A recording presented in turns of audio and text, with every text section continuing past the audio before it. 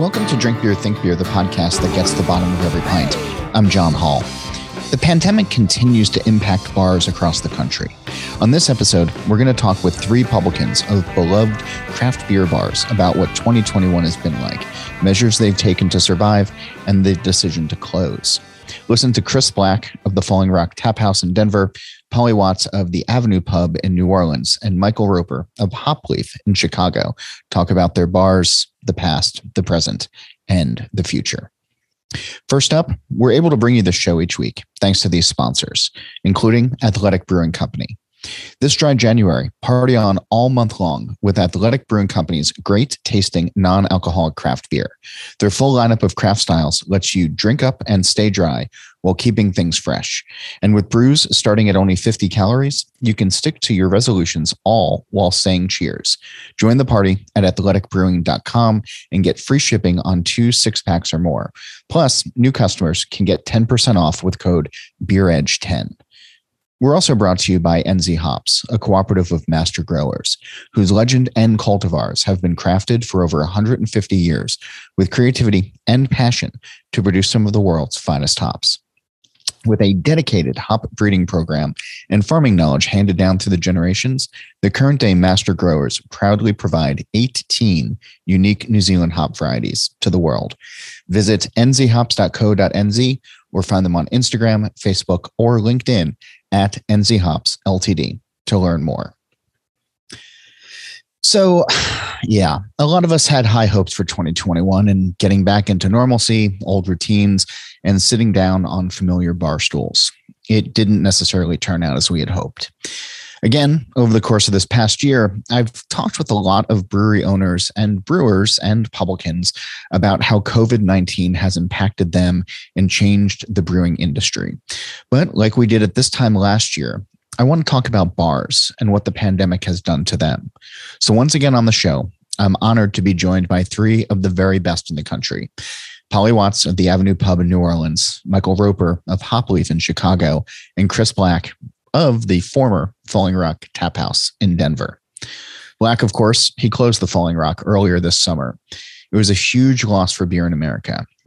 Now, with a few months of hindsight, he offers up thoughts on what nearly 25 years in business did to him and how he'll move forward. We spoke shortly before Christmas with Chris in Denver, Michael in Chicago, and Polly in New Orleans. And much like last year, they really didn't need me here. So I was just happy to listen. Here's their conversation. Michael, I want to start with you. When 2021 comes to a close, what kind of year is it going to have been for you? Well, it's certainly a very interesting year. I'm pretty happy with it. It's been very stressful, but we reopened on April 1st.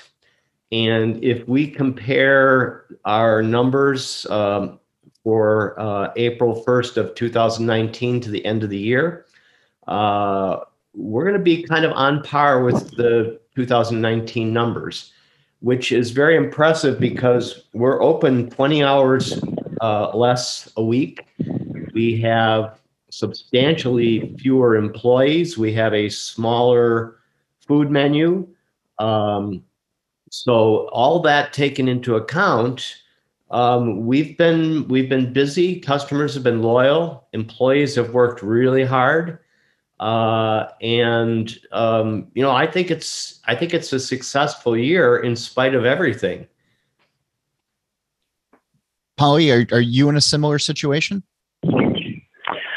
No, and I think Michael's season and my season are basically opposite.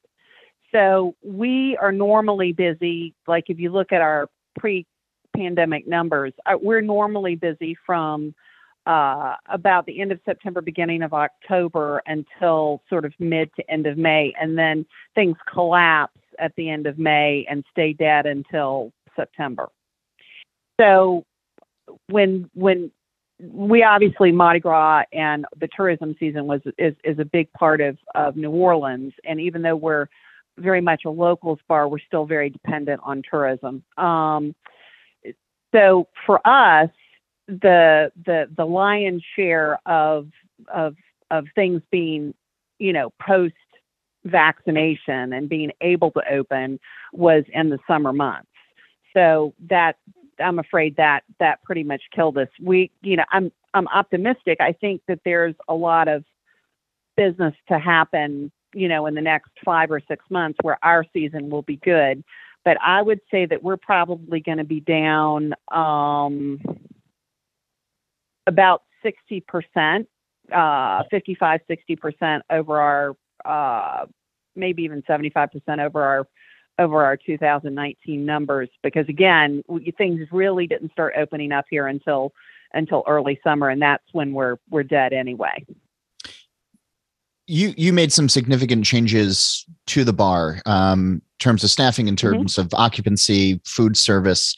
I know those changes were brought about because of COVID. Has there been silver linings to making those changes? Has life gotten... Oh, absolutely. I mean, I think that, one thing that I'm sure Michael and Chris will agree on is that one thing that COVID forced us to do was to sit back and take stock of what we were doing and what we like about it, what we don't like about it. And the pub started as a little, $350,000 gross business when I took over from my dad in 2007. And we had built it into this behemoth that was, over 2 million gross.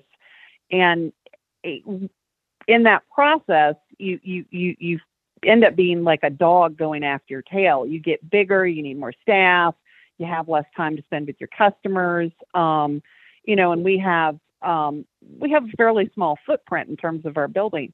So one of the things that we've been wanting to do for years before the pandemic happened was we wanted to up our food game and make it, somewhat equal to our beer and our whiskey game.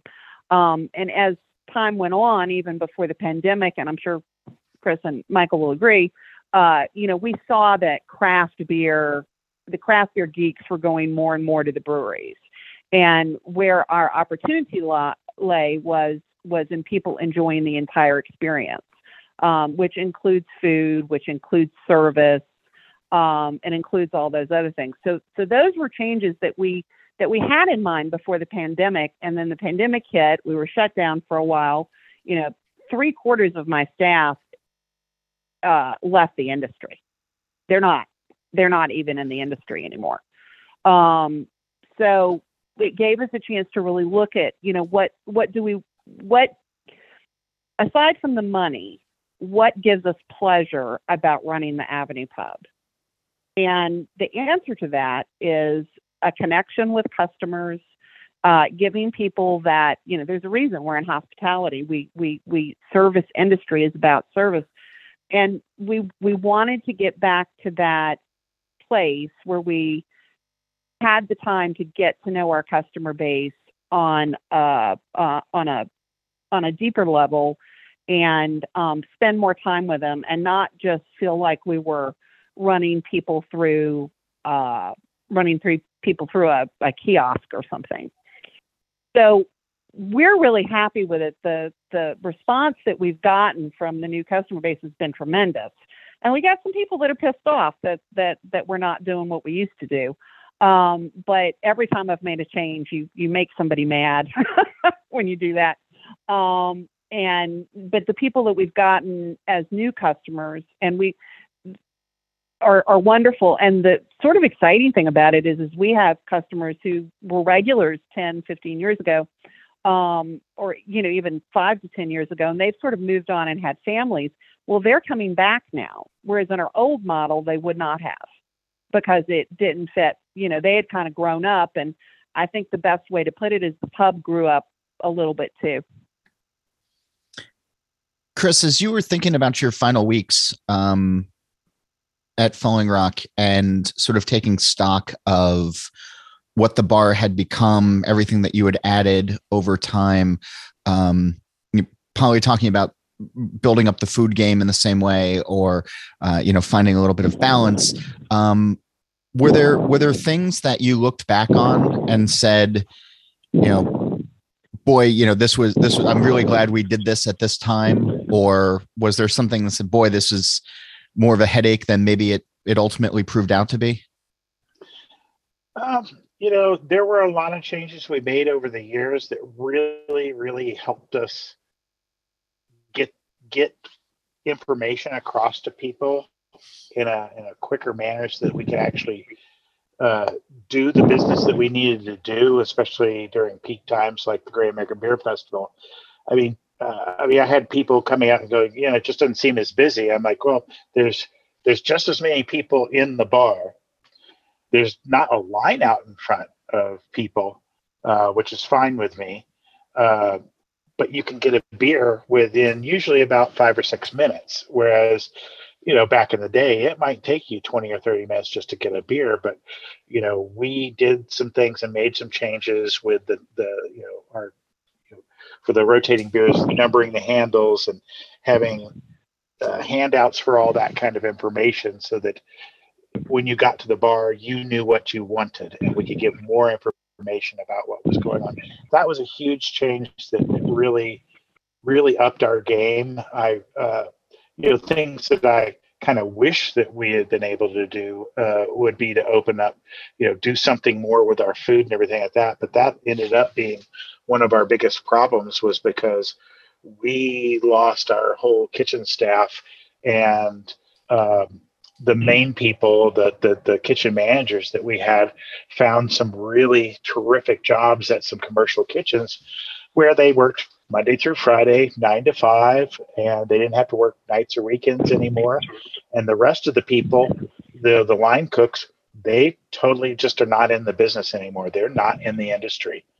And they left, and we could not find any kitchen help. And for the last year during COVID, it was just my brother in the kitchen. And he was putting out some good food. Yeah. It looked terrific. It tasted great. His ticket times were amazing for there being one person back there, and him not being, that wasn't his, normal thing that he did. I think he kicked butt, but it just got to where he could not physically do that anymore. His blood pressure was so sky high. His cardiologist was having seizures too. So anyway, it was a mixed bag, but our customers, that was really one of the things. It used to be a place where I worked, where everybody came to see me and everything like that. And it's a little more challenging to see the people now, Michael, how has staffing been for you? It's been very, very difficult. We haven't had a lot of trouble staffing the front of the house, and most of our core front of the house people did come back. But prep cooks, line cooks, dishwashers, food runners, bussers, they just evaporated. A lot of them found other work. Some of them went back to Mexico. Some of them, we don't know what happened to them. But it's been very, very difficult to do what we used to do since this happened. So many things that we used to make in-house. We used to make all of our own sausages, charcuterie. We did whole animal butchery. We did a lot of things in-house that now we can't. We only have a full dinner menu on weekends now, Friday, Saturday, and Sunday. During the week, we have an abbreviated food menu because I just don't have the people. I will say that, because we've been short, we've learned how to do more multitasking, and we are doing some things more efficiently. I'll also say that one of the trends that has helped us through this is that we're doing way, way better at lunch than we've ever done before. So are we. That's interesting. Really? So we thought, yeah, in 2017, 18, 19, we frequently had, staff meetings in which we said, why are we doing lunch? Why don't we open at 4? It's just not worth it. Now, I mean, last summer, 40% of our revenue was before 6 o'clock. And I thought it was going to die off when the cold weather came and the patio closed. But actually, we're doing great business at lunch. Conversely, after 11:30 or so, it dies. Our late night. That's exactly our situation too. That's interesting, Yep. Michael, that it's happening in Chicago. I just thought it was a New Orleans thing, but well, I'm sorry to interrupt. I just think that's interesting. Well, Polly, I've talked to my friends in New York City. I've talked to my friends out on the West Coast. Everybody's saying the same thing, that the late night business just isn't coming back. And, the thing is, I'd rather serve a room full of people at 1:30 in the afternoon than 1:30 in the morning anyway. Me too. It's really great for the quality of life of our staff. If getting home at around midnight instead of 2:30 or 3 o'clock in the morning is a good thing. It helps us keep people. It keeps people a little more rested. So I'm actually, this is a trend that I think is good.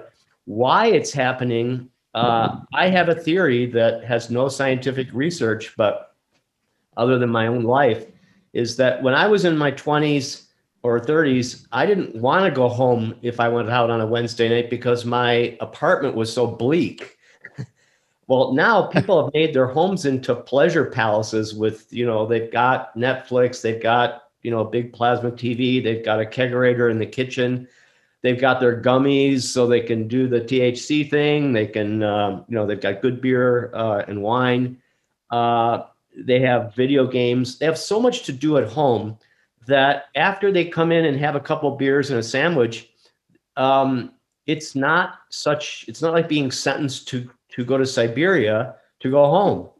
And so I think that has impacted the late night tavern business quite a bit. That's a pretty good theory. Yeah. And we, of course, were the quintessential late night bar. I mean, we were 24/7 before the pandemic. And we close at midnight now. And we're only open 4 nights a week. And I will tell you that, we at first were trying to stay open a little bit later. And the business just collapses when the kitchen closes. And that's the opposite of the way it used to be. Yep. Same here. Could you imagine, or do you have a desire to go back to 24/7, Polly? Yeah. I mean, I think in a city like New Orleans, there's a need for a 24/7 bar. I mean, most of our graveyard business was actually third shift workers.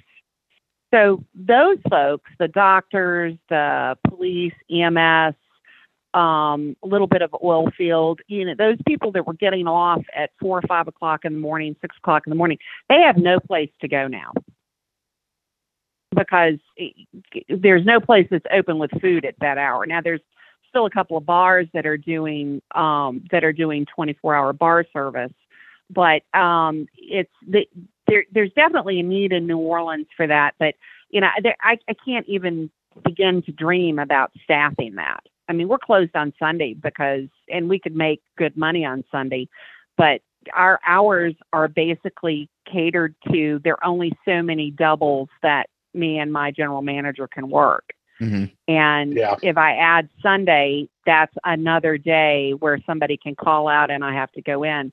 And it's like Chris was talking about his brother. I physically, I can't do it. So until the staffing situation reaches a better equilibrium, there's no way I just don't see us opening up for more days. We'll either make it on the days we can staff now or we won't. Because again, my blood pressure, I'm on 3 maintenance medications right now to just keep myself from losing my mind.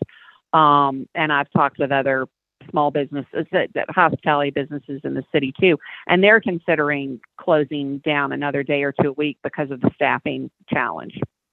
Yeah, we've tried to, we have been able to stay open 7 days a week, but, cut out all of the late nights, and we drastically slashed the food menu Monday. Well, and that's an interesting, and that's an interesting approach. I hadn't even, we've cut the hours back. We're closing basically at midnight every night, but I hadn't actually considered changing the available food menu and for some of those days.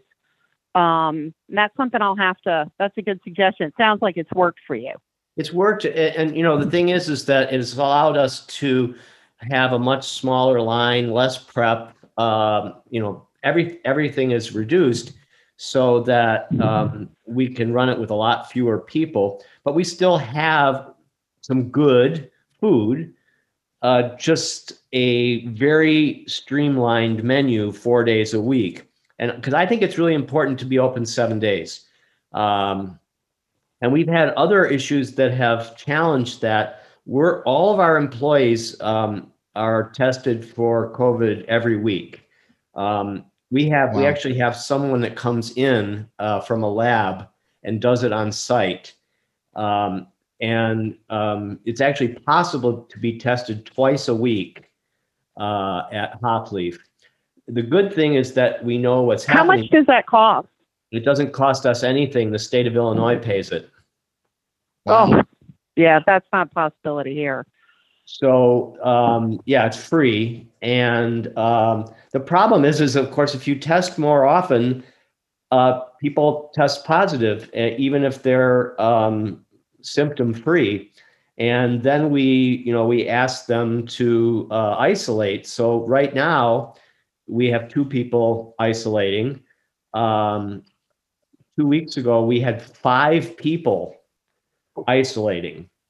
Now, and it's so random. We don't know whether it's going to be a couple bartenders, 2 people in the kitchen, a dishwasher. You just have to take them out of the mix. And fortunately, no one has really gotten very sick. In fact, most of them didn't get sick at all. I tested positive September 1st. I stayed home for 10 days. I had no symptoms whatsoever. Michael, are you running into one of our challenges, especially with kitchen staff, is the quarantines that they're doing in schools? So, the child goes to school, there's an exposure in the class, and they send the kid home, basically for 7 to 10 days. Yeah. Can't go back to school because of an exposure. And then of course you have no employee during that time. Are you running into that? We've had some of that. We've had more problems with people taking care of older parents who right. Either the parent has it or their brother has it or a cousin, and then the whole family sort of locks down.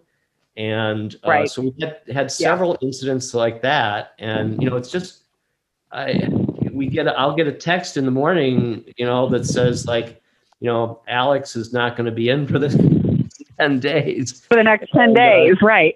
And he's scheduled to tend bar 5 days a week. So right. It's been exceedingly challenging. And, this is on top of the other challenges that, 1 week I can't get fryer oil. The next week I can't get onions. The next week there's no, we're not going to have steak on the menu because there is no steak. And the same thing is happening with beer. Some of our best selling beers are now not available for a week or 2 weeks at a time. It's very hard to put together a great selection, trying to keep 62 beer lines full and interesting when there's such supply chain issues.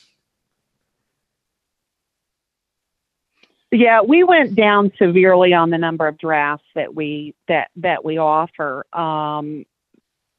because obviously we were in the summer and we always go down during the summer, but we're not offering the selection. Now, of course, our cellar is still pretty big, but we're not offering the number of taps that we offered before.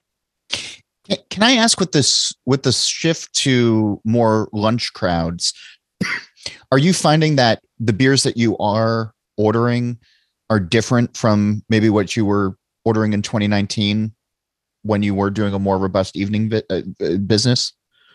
Like, are drinking habits different in the day at your places versus? Oh yeah. I think, Yeah, absolutely. absolutely. I don't know whether it's all because of that, but some of it's, people who at night might drink a St. Bernardus at 12. For lunch, they're going to have a Pivo Pils. Yeah. Right. We're selling a way more lagers and pilsners and lower gravity beers during the day. I would agree with that. As Chris, I don't want to make Michael and Polly too jealous, but as you're hearing about the stressors and the midnights and the 2 a.m.s, how has quality of life been after 25 years behind the stick? How's your quality of life been over the last five or so months? It's been pretty amazing. The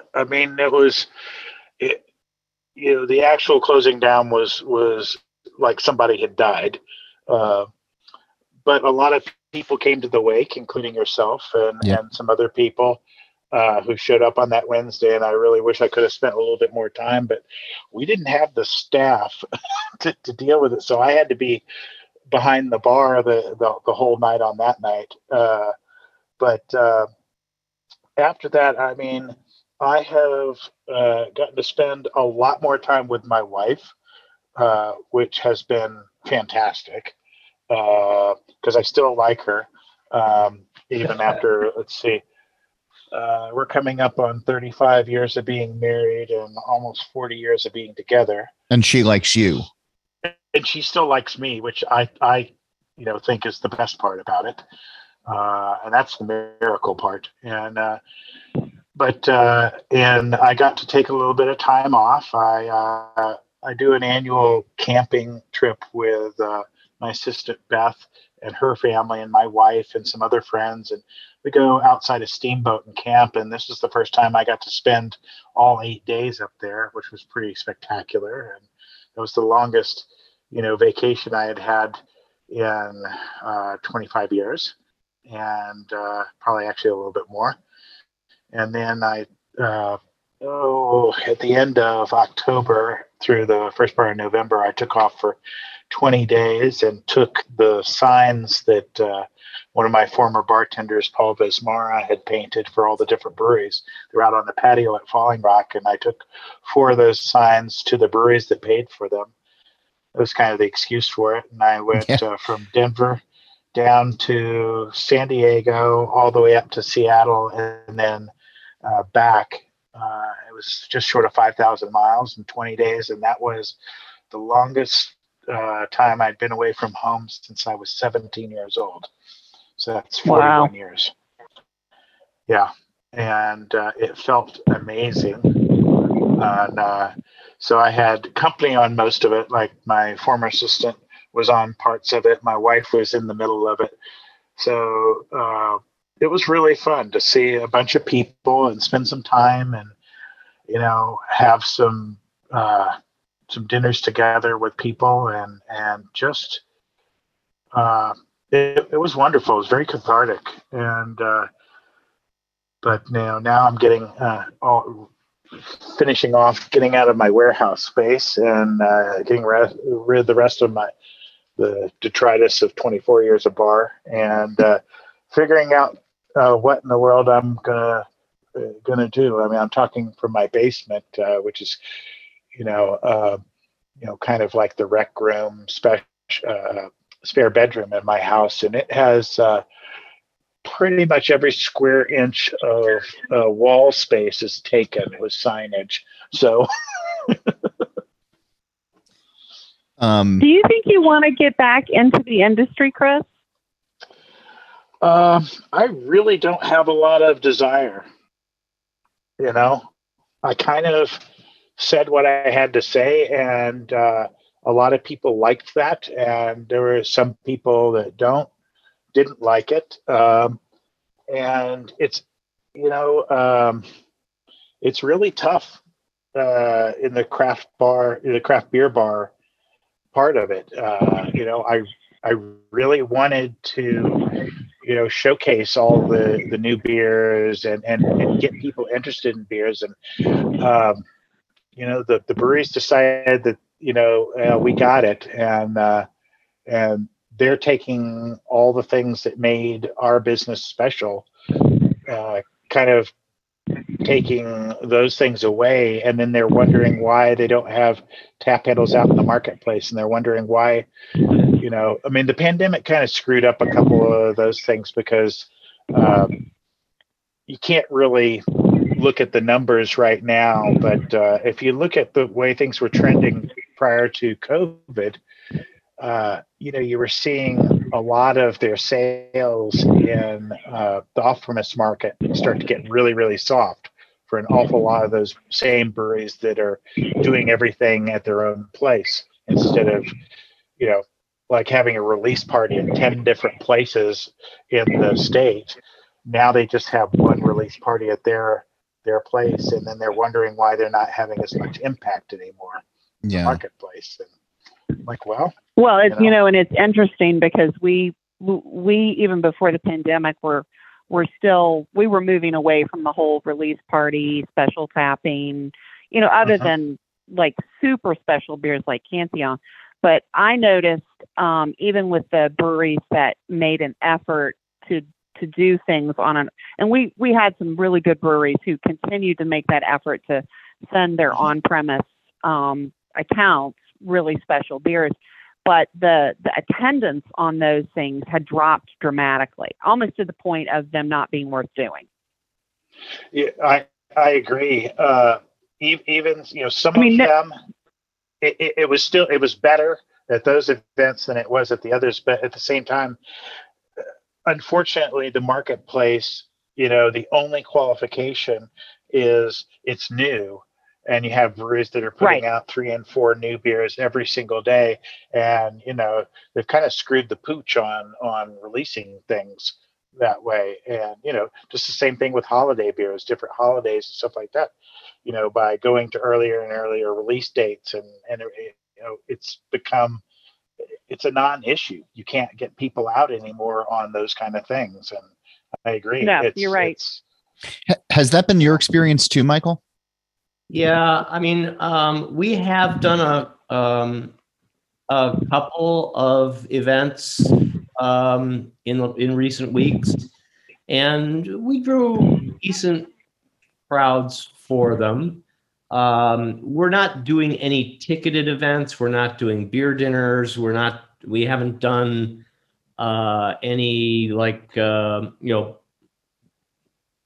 of events we used to do very often with brewer meet and greets and stuff like that. But we've done a couple of release things that were modestly attended. It was worth doing them. I'm just finding that a lot of the things that we did 10 years ago aren't relevant anymore. We have Chicago now has over 90 brewery tap rooms in the city limits, more than any other city, and it has really changed our purpose. So, I think we're more of a neighborhood bar now. We were selling and sort of, pushing our cocktail program, which we never really did before. We sell a lot of wine. And I don't know, I still have 62 draft lines. When we sold all of our cellar out, we did not make any effort to carry a lot of bottles, and we won't anymore. I actually have 3 back bar bottle coolers that I turned off. I'm using them for storage cabinets now. pretty much the only beer I have in bottles is Belgian beer. I don't carry any IPAs, lagers, pilsners. I don't carry any British or German beer in bottles. And that's probably going to stay that way. I don't know that many of the type of events that we used to do a decade ago will come back. We have to think of, a new business model. Definitely. I agree. And I think that's why the pub is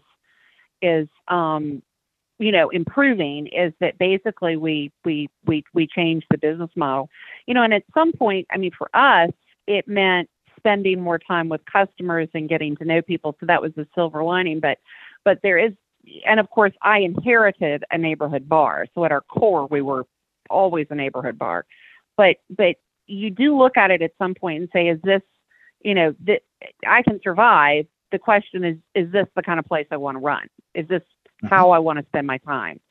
And I think that, a lot of people look at it and say, no, I liked the way the bar was, or the way my business was 5 years ago. And yes, I can make a living, but this is not where my heart is. For us and where we were located in Denver,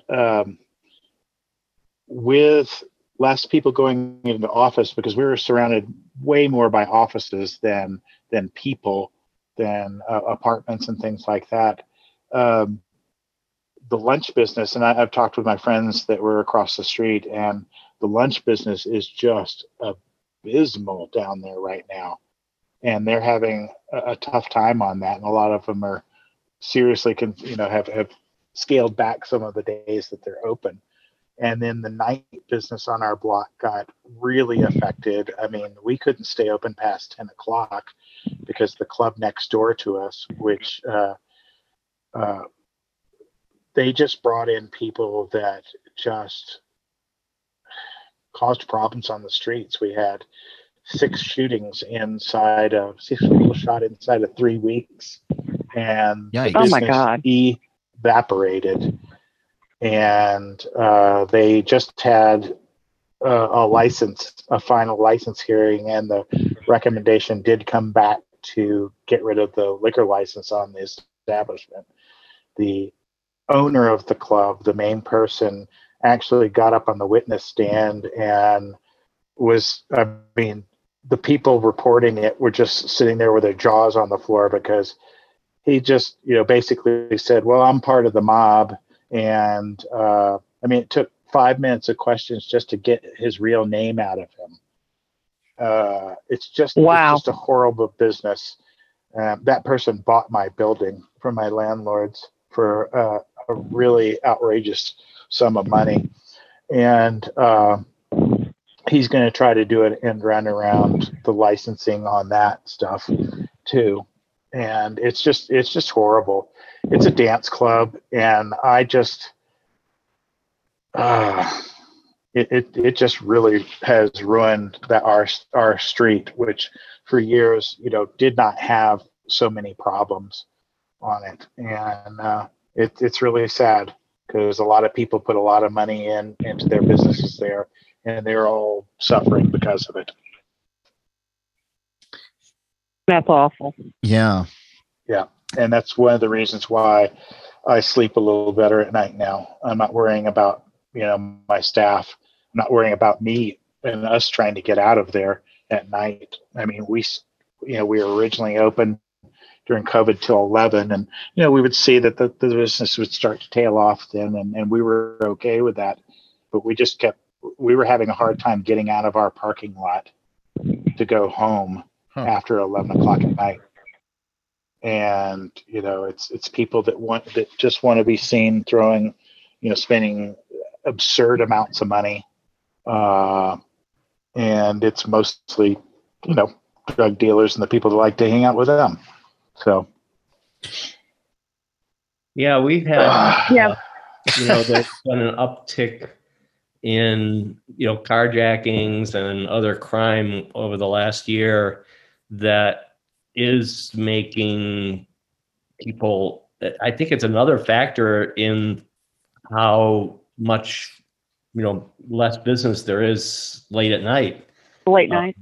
People are feeling a little nervous about being out and about. Our neighborhood it still has not had any of these horrendous incidents, but it seems to be creeping closer and closer.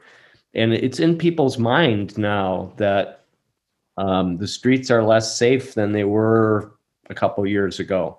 And some of the crime has been extremely bold and, really frightening. And we're, of course, having the same problems in New Orleans. And it's, I don't think that we're going to see the end of it anytime soon. Nope. Sad to say. Yeah. And it's, a lot of our later night business was service industry people, especially restaurant workers, because they would get off, the restaurants would close by 10, they're out by 11. They want to go out after work. And so many of the people that we knew, they get out and they go straight home. They're not staying out late at night either. They're so exhausted when they get done at work and dealing with some of the people that they're just like, I'm done. I'm going home. I'm going to take a gummy on the way home and be done with it. Right.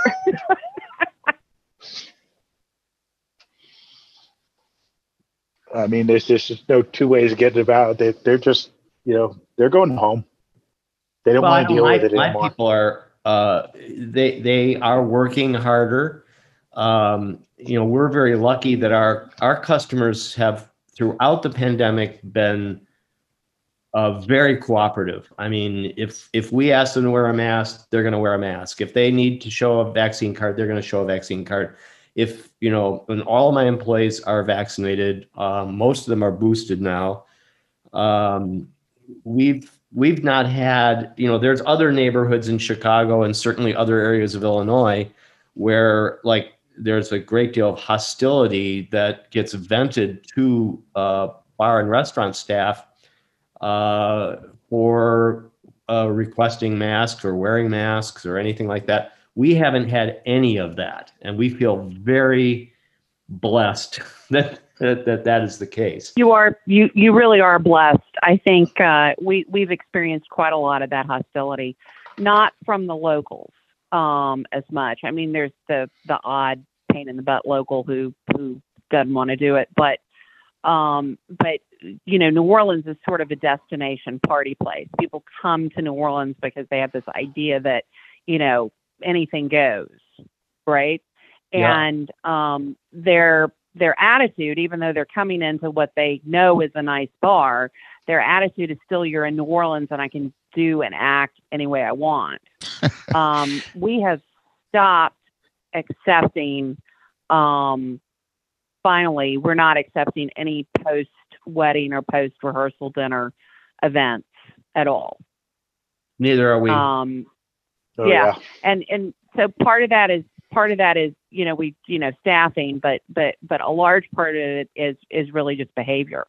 When somebody walks in and they haven't drank anything yet and they're having their first few beers of the night with a meal, their behavior is entirely different than somebody who walks in at, even an afternoon wedding and they've already got, they're already 3 sheets to the wind. Maybe they ate, maybe they didn't. And that sense of, the bar owner and the employees is trying to spoil their fun, and getting hostile with staff and insulting, it's more than we can deal with. And you've got a post-wedding group of even 20 to 30 people. 98% of those people are going to be wonderful, but that 2% that's not are truly awful. And that it's so exhausting for floor staff who are they're working harder. They have they have less support staff. They have fewer food runners and bussers. They're doing more work, everybody now at Hopleaf is multitasking. Bartenders now often run the drinks to the table. They never did that before. Yeah. We have bartenders running food. We have food runners running drinks. We have, dishwashers prepping. It's team service in a true way that it didn't used to be team service. Yep. And in some ways it's better, but it's more work. It at the end of their shift, they're more tired. And we used to have a lot of floor staff and bar staff who only worked 24, 26 hours a week, and they made a lot of money. Well, now they are working 36 or 40 hours a week. And they're making a little more, but they're working a lot harder for it.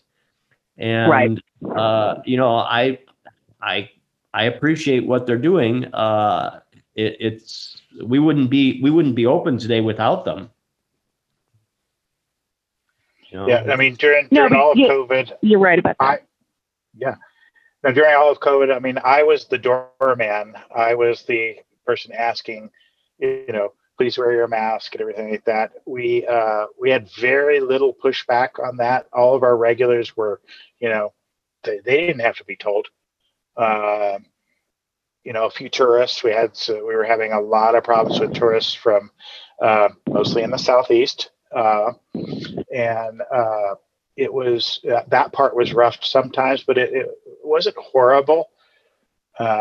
In fact, the health department during the whole thing never really came in to our place because they heard me giving the spiel at the front door so many times. Yeah. They're like checking the box off. We're like, we'll see you later.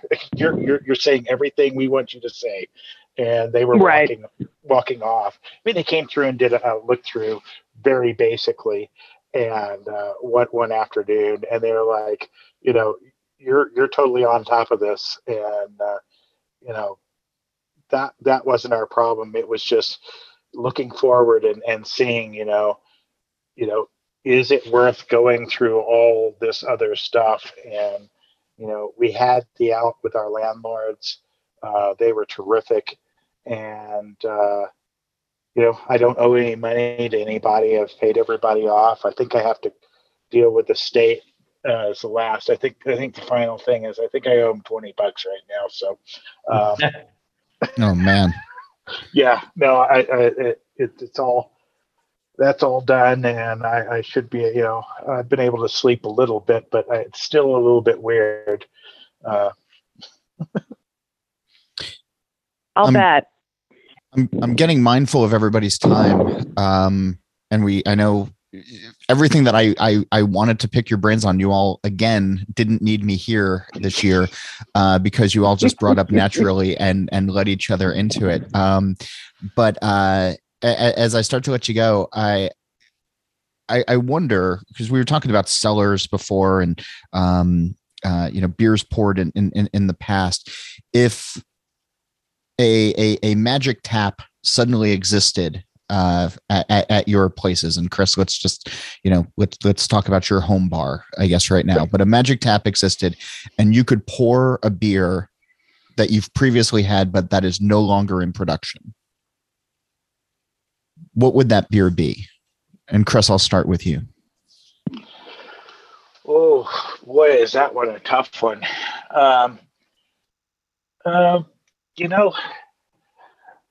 For me, there was an early beer. There was an early IPA made at a little brew pub up in the mountains. And it was called Mr. Hoppy. And that one really, for a lot of people at Falling Rock, the first 3-4 years we were open, that was the one beer that kind of got people into drinking hoppier beers, because basically it was just a standard amber ale that was just really hopped up, and that's one that a lot of my customers all bring up that same beer. Michael, if you could walk into the bar this afternoon and there's a magic tap of a beer that is no longer in production, what would you hope would flow? I mean, in our early days, there were several breweries that, were really, key to our success and drew a lot of people in that don't exist anymore, or they don't export anymore. And we had a local brewery called Golden Prairie that made some really interesting beers. There's actually was an attempt to revive this brewery a couple of years ago with the original brewmaster. It just didn't fly. Not enough people remembered it. But I would love to see some of those beers from that era. We did really, really well with the Quebec brewery, McCausland. And McCausland, their oatmeal stout, they had a smooth ale, they had a series of British style beers. They still exist, but they don't export anymore. And I would love to have the McCausland beers back with us. One of the breweries that did pull out of the market that is coming back, that I'm excited about coming back, is Guden Corrales. They've got a new importer, and we look forward to seeing them probably in the spring. And so that'll be exciting to see them come back, because we really love their beers as well. There's a lot of beers, Polly knows of my problems. We never have Cantillon beer. We used to, 20 years ago, I had Cantillon beer all the time. I would love to walk into Hopleaf and have bottles and draft of Cantillon again. I don't know if it'll ever happen. It's been, other than one day 2 years ago, we haven't had any Cantillon beer for over 9 years. So we'd love to see it come back. Polly, same question to you. If you could once again pour a beer that's no longer made, what would you love for it to be? I don't think this is being made any longer. I think that COVID took them down. I'm not sure if I know they're not importing, but Mars Undespundent. Mm-hmm. Beautiful lager that we used to get from the Franconian region, and it was lovely and really different than any of the other imports that we could get. And I think Shelton Brothers went out of business, and some of their, like Cantillon, Audrey Fontaine, have been picked up by Lime Ventures. So we still have some limited access to that. But what we lost when Shelton went down were the little places that they never really made money off importing them. It was a labor of love, and it was a labor of love, the cask lager that we used to be able to get every year. A customer asked about that the other day. I don't think that will ever happen again. I think that time is just gone in history, that we're going to be able to get those cave age cask lagers that Shelton used to be able to send us quickly, and we could tap during Oktoberfest. I just don't ever see that happening again. And I miss that.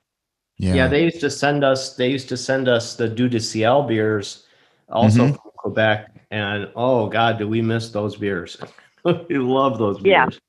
Yeah, those are some spectacular beers. Yeah, we still have some Dieu du Ciel, and we can get some in limited amounts, but we have Pêche Immortelle on right now, but what Shelton did, and probably one of the reasons they went belly up, was they championed these tiny little places that really didn't have any kind of exposure outside of their own little town. But we can get De La Seine now, which was huge. We got Terrace Bulba for the first time in 2 years. I practically cried. Yeah. But like Cuvée de Jonquille from Oberon, which is one of my all-time favorite saisons. I doubt I'll ever see that again. We can get some limited Blogy, thank goodness. But the lagers that the Sheltons used to bring in, especially for Oktoberfest, and then the Mars U that we were able to get all year long, those I I don't think we'll ever see that again. And I haven't seen anything in the market that I think comes close to replacing it, which is a shame because I think there's a huge demand for it right now. But Europe was hit just as hard, and they're having the same personnel issues and staffing issues that we're having in the States over there. So I just don't see it happening. At the end, when we did this last year in 2020, I had expressed that I had hoped to be at all three of your places in the calendar year of 2021. Chris, I was only able to make it to your place, and I'm grateful that I was there to say goodbye to it. But I hope in 2022, Michael and Polly, I'm able to come back and bend elbows with you, and I hope everybody returns and comes back. And lunch hours, I think, is better suited for a lot of us anyway. So I look forward to that. But thanks as always to the three of you for everything that you've done for beer to keep beer culture alive and moving forward, and giving us all places that create memories and serve good drink and good cheer, and have really made beer in the U.S. what it is today. So thanks for that, and thanks again for taking the time for doing this show. Thank you. Thank you for inviting us. Yeah, thank you, John. That was terrific. What beer bars do you want to visit in 2022? You can email me. It's John Holl, JOHNHOLL at beeredge.com, or you can join the conversation on Twitter at John_Holl. A reminder to join the smoked beer conversation with other enthusiasts on the This Week in Rauch Beer Facebook page, or on Twitter and Instagram at TWRauchBeer. And if you're a brewery or company that wants to support the show and bring original content to the airwaves, please reach out to Liz Melby. She's at liz@beeredge.com. Speaking of that, thanks to the companies who help keep us on the air. This dry January, party on all month long with Athletic Brewing Company's great tasting non-alcoholic craft beer. Their full lineup of craft styles lets you drink up and stay dry while keeping things fresh. And with brews starting at only 50 calories, you can stick to your resolutions, all while saying cheers. Join the party at athleticbrewing.com and get free shipping on 2 6-packs or more. Plus, new customers can get 10% off with code BeerEdge10. And NZ Hops is a cooperative of master growers whose legend and cultivars have been crafted for over 150 years with creativity and passion to produce some of the world's finest hops. With a dedicated hop breeding program and farming knowledge handed down through the generations, the current day master growers proudly provide 18 unique New Zealand hop varieties to the world. Visit nzhops.co.nz, or you can find them on Instagram, Facebook, or LinkedIn at NZHops Ltd to learn more. A reminder to check out the Beer Edge podcast with Andy Crouch. Steal This Beer has new episodes every Monday, and the BYO Nano podcast drops on the 15th of every month. Back here, Nate Schweber performs our theme music, Jeff Quinn designed the logo, and I'm John Holl. New episodes release every Wednesday, and I'll be back again in 2022 to drink beer and to think beer.